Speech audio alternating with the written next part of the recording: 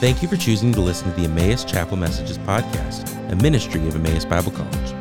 Each episode is taken from a chapel message given here at Emmaus. For more information about similar Emmaus ministries, please visit concerninghim.com.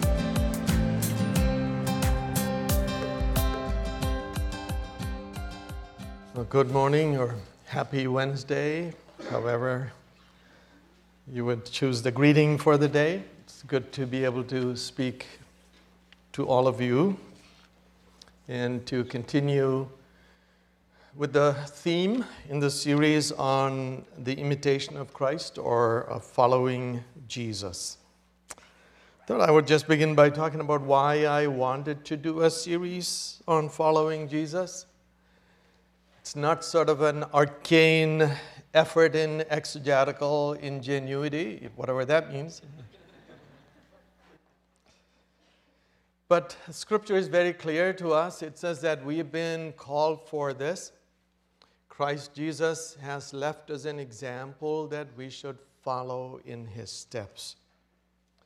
Or the Apostle Paul in 1 Corinthians 11, the other was 1 Peter 2:21. The Apostle Paul in 1 Corinthians 11:1 says, "Be imitators of me, even as I am of Christ." So we have a calling from God to imitate the Lord Jesus, see him as our model, learn from him, and live life in a way that God would want us to live. If Christ were in my place, how would he respond? So in fact, they used to be popular sometime, even as armbands, WWJD. What would Jesus do is a question really we should always ask. Our passage today is an important one from which we should draw a lesson or lessons. In Hebrews chapter 5, particularly in verse 8, it tells us that although he was a son, he learned obedience from the things through the things which he suffered. Christ was God's son, is God's son, yet he became man and came into our world to live a life in obedience to the will of the Father.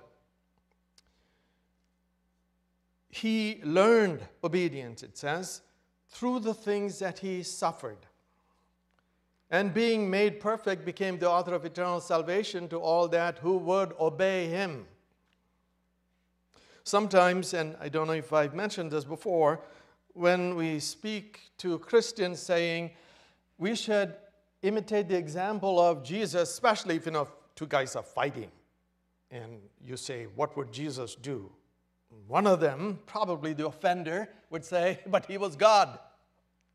I can't be like him, because he was God. And that is not an example given to us or a response allowed us in the light of many scriptures. There are several places you would have to consider. I remember once responding this way. There was a teacher on evangelism, a coach. He had come and was coaching us how to evangelize, and I had an attitude to begin with. So he was telling us, how did the Lord Jesus speak to the woman at the well? And I responded, but he knew her life. We are not privy to that kind of information, right? If you meet a stranger on the sidewalk and want to share the gospel, you don't know where they're coming from or what they just did. That's true. There are things about the Lord in how he lived on earth and what he did that we cannot fully partake of. At the same time, there are many things to be learned about how the Lord did interact with that woman at the well. So there are things to be learned, what we can do, we can imitate. A central fact about the person of the Lord Jesus is that he is both fully God and fully man. And that is in this passage. Although he was son, he became obedient. Although he was son, he learned obedience. The book of Hebrews begins with the sonship of the Lord. God, who in time past spoke to the fathers through the prophets bit by bit and here and there through visions, etc., has at the end of the days of those spoken to us in one who is Son. What does it mean, He is Son? He is the brightness of His glory. He is the exact representation of His person, who upholds all things by His powerful word. If you could make an image of God, if you could imprint it, if you could represent it, it would look like Jesus. He truly was of the nature and image of the Father. He fully is and was God. At the same time, He also became a man. A man who came onto this scene to live a life in full and complete obedience to His Father. So, in the passage in Hebrews, the sum and substance of the argument here is this: Christ is a compassionate high priest. How is He a compassionate high priest? How can I appreciate that He has compassion for me? Because He has gone through our kind of experience. He has been here. He has gone through the things that you also suffer. He has gone through human experience fully. Although He was a son, He learned obedience through what He suffered. Our passage says that He learned obedience. If I may read the passage, a larger portion of it with skipping some. Consequently, the author of Hebrews says, when Christ came into the world, He said, "Behold, I have come to do your will, O God, as it is written of me in the scroll of the book." And He repeats this. He added, "Behold, I have come to do your will, O God." Christ came into this world with the explicit purpose and intent of doing what was pleasing to God. I will put it actually even more like this: to be a human is to be in a place where our choice in life ought to be to do the will of God. To be a human is to be in a place of one who should seek after and carry out the will of God. The various confessions and others have this ingredient in them, that the whole end of man, what's the chief end of man? To glorify God.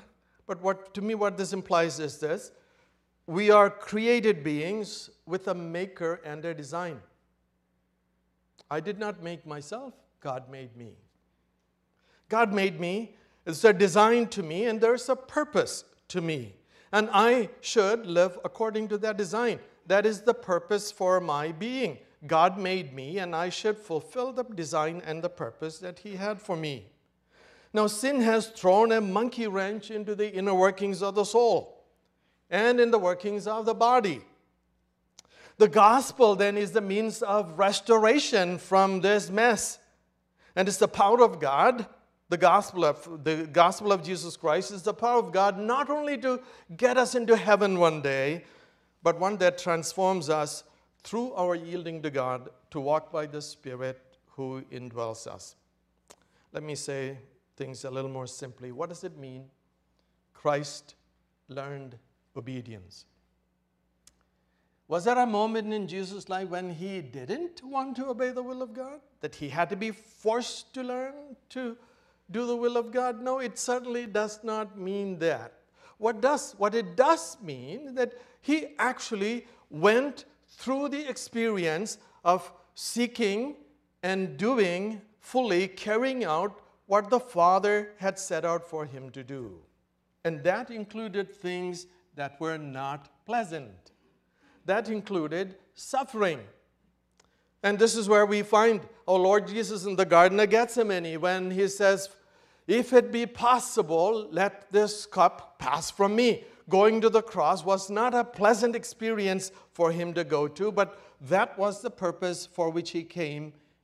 And our Lord was fully obedient to the will of the Father. It was unpleasant, but he still accepted it because he came to do his Father's will. This was the purpose with which he came. So there was no resistance, but it does mean active choice that I will choose what is pleasing to God. The Father's will set the agenda for what he would do with his life. In John 8:29, for example, the Lord says, "He who sent me is with me. He has not left me alone, for I always do the things that are pleasing to him." Christ has set for us the example of absolute and total obedience to the will of God, and we come before God and should say, I choose to obey. Now, there was a time when I was your age, my thought would have been more like, what are the limits? What can I get away and not incur the wrath of God? This is sort of a modus operandi, the mode of living, right? How far can I push the envelope? What can I get away with and not be in danger of hell? Last night, as I was folding my socks out of the dryer, a chorus that had been stored away in my memory for decades suddenly popped out. It went like this: I found happiness, I found peace of mind, I found the joy of living. Join in if you know it.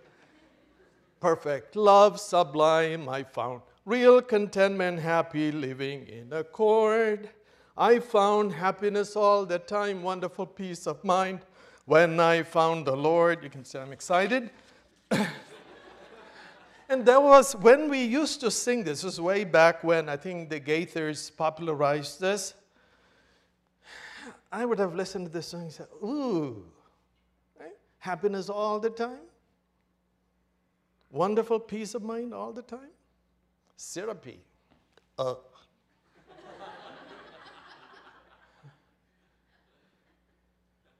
I was wondering when this actually changed, though. I wouldn't still go around singing that song. I think it just came naturally to me. I was happy. All my socks were there. But there is a different perspective to life that I have now than I did at one time. And that change came about when I consciously and intentionally chose to follow the will of God. When I purposed in my life that the one thing I wanted to do with it is what God wanted me to do. To seek God, to know Him, and to do what is pleasing to Him. So it is actually much more true in my life today that I'm happy most of the time. That the gospel, and it really has nothing to do with circumstances at all. It doesn't have to do with there are other difficulties or challenges before me or really enduring issues of concern and grief that persist. But a commitment to seek the living and true God and to do His will, it is transformative. It is transformative for the soul. It changes your perspective of life. And this is the path on which our Lord traveled. What is the Father's purpose for me? His path was set. So in Matthew and Mark, Matthew 26:24, Mark 14:21, the Lord says, the Son of Man is to go as has been written of Him. The path of the Messiah was clear. And this path actually meant that He must first suffer before He entered His glory. That was actually what was written about Him, and He had to do that. He came to do that. He came fully knowing this was before Him, but that experience was true and real. When Christ suffered hunger, He actually suffered hunger. It was not make-believe. When He was tired, He was actually tired. In the garden, He felt lonely. So these things were true about Him. And the cross was nothing pleasant.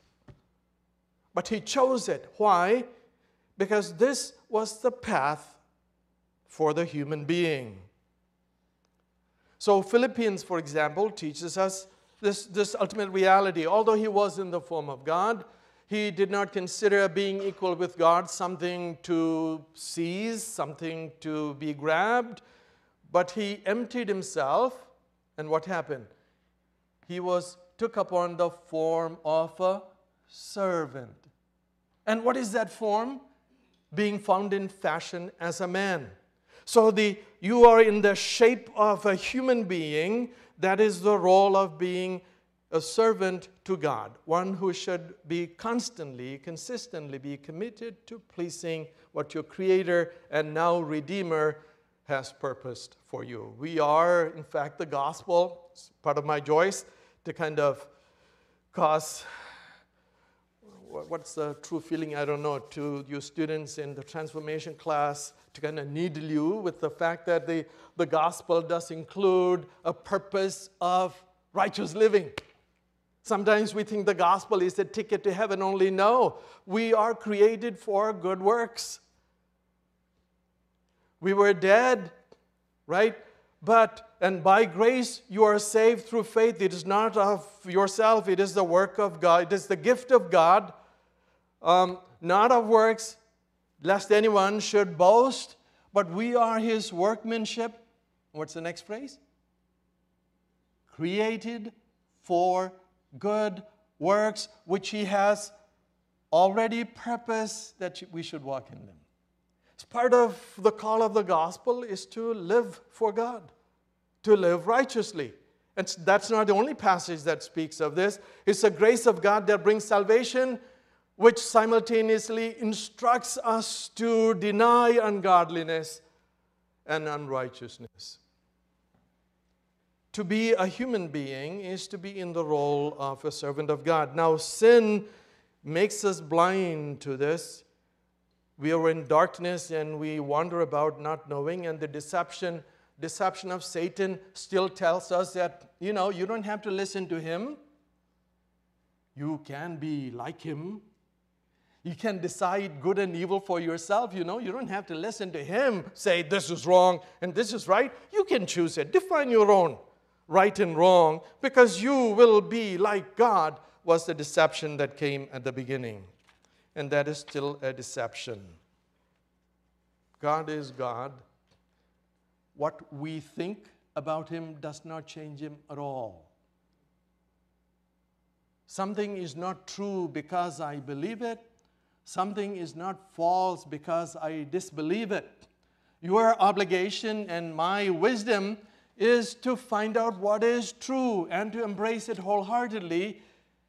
And ultimately, your life and my life will be judged, assessed, valued when we stand before our righteous judge and creator in the light of what He has said, in the light of truth.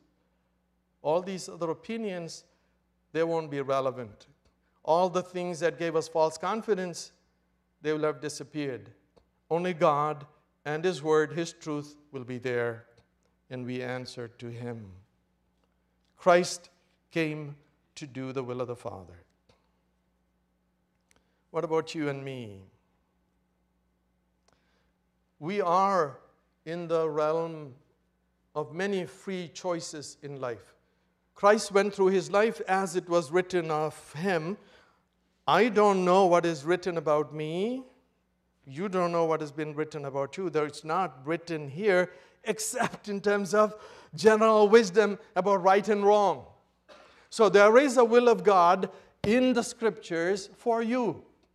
What is acceptable? What is good? What is perfect? These things we ought to choose. That is God's will for me. And once I choose those, the things outside of my control, they are outside of my control. I should choose what is approved by God consistently in every choice of life. And what's outside of my control? Well, God will take care of it. I should trust Him for that. Isn't that interesting that when God sent His Son into the world, suffering was part of His experience. He learned obedience through the things that he suffered. In the original creation, there was no role or purpose for suffering, but there is suffering now. And there is a purpose even for suffering. In this fallen world, suffering teaches us both the grace of God and enables us to be channels of grace to others. Christ went through suffering, and being made perfect, meaning having completed, fulfilled his calling, having fulfilled his task, he became the source of eternal salvation to all who obey him. Salvation to all who obey him.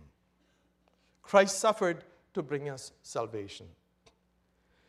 I am to imitate the Lord Jesus. Our Lord was completely committed to the will of the Father. And if I am to imitate him, it means I should be completely committed to the will of the Father. I don't know what kind of challenges you are suffering in life. Maybe some of it may be small, trivial stuff, yielding to your RAs maybe. Have you thought about the Lord Jesus yielding to Mary and Joseph, even when they did not know everything? So our Lord comes into this world, takes a place of submission, even to teach us that there is nothing inherently wrong in submission.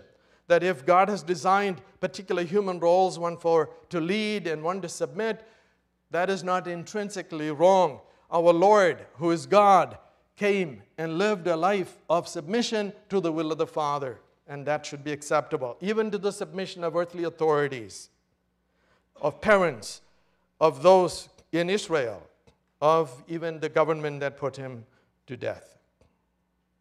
So we must not really resist these, but in fear of God, yield to the authorities, whether it be student life, whether it be your faculty who are asking you to do things as part of your study, whether it be governmental authorities, if your parents, if you are still their dependents. In all of these, we should submit to the authorities that God has ordained, but ultimately to the authority of our Lord. If you're going through your Christian experience today, not wanting to really do what Scripture is asking you to flout restrictions or guidelines, to kind of push, live on the edge, so to speak, of what is ethically right before God. The proper thing to do is simply come before God and make the commitment to yield yourself to him. So it's the old hymn which says, "All to Jesus I surrender." And you should say, "All to," the hymn says him, we'll change it to a second person. "All to Jesus I surrender, all to you I freely give. I will ever love and trust you, in your presence daily live." I surrender all. All to you, my blessed Savior, I surrender all. May the Lord give you this grace, because that is the true path to happiness, to find happiness all the time, harmony so divine, since you found the Lord. Let's pray. Father, we give you thanks for our Lord, about whom Scripture says that he learned obedience through the things he suffered, and being made perfect, became the author of eternal salvation to all those who obey him. We thank you for him.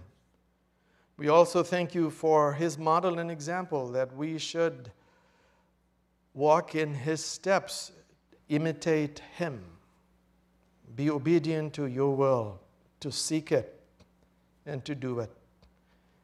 Grant us this blessing, grant us yielding, submissive hearts that would seek to please you in all things. We give you thanks in Jesus' name. Amen. Thank you for listening to the Emmaus Chapel Messages podcast. This ministry is possible because of the generous contributions from our partners around the world. For more information about partnering with us, please visit emmaus.edu/partner.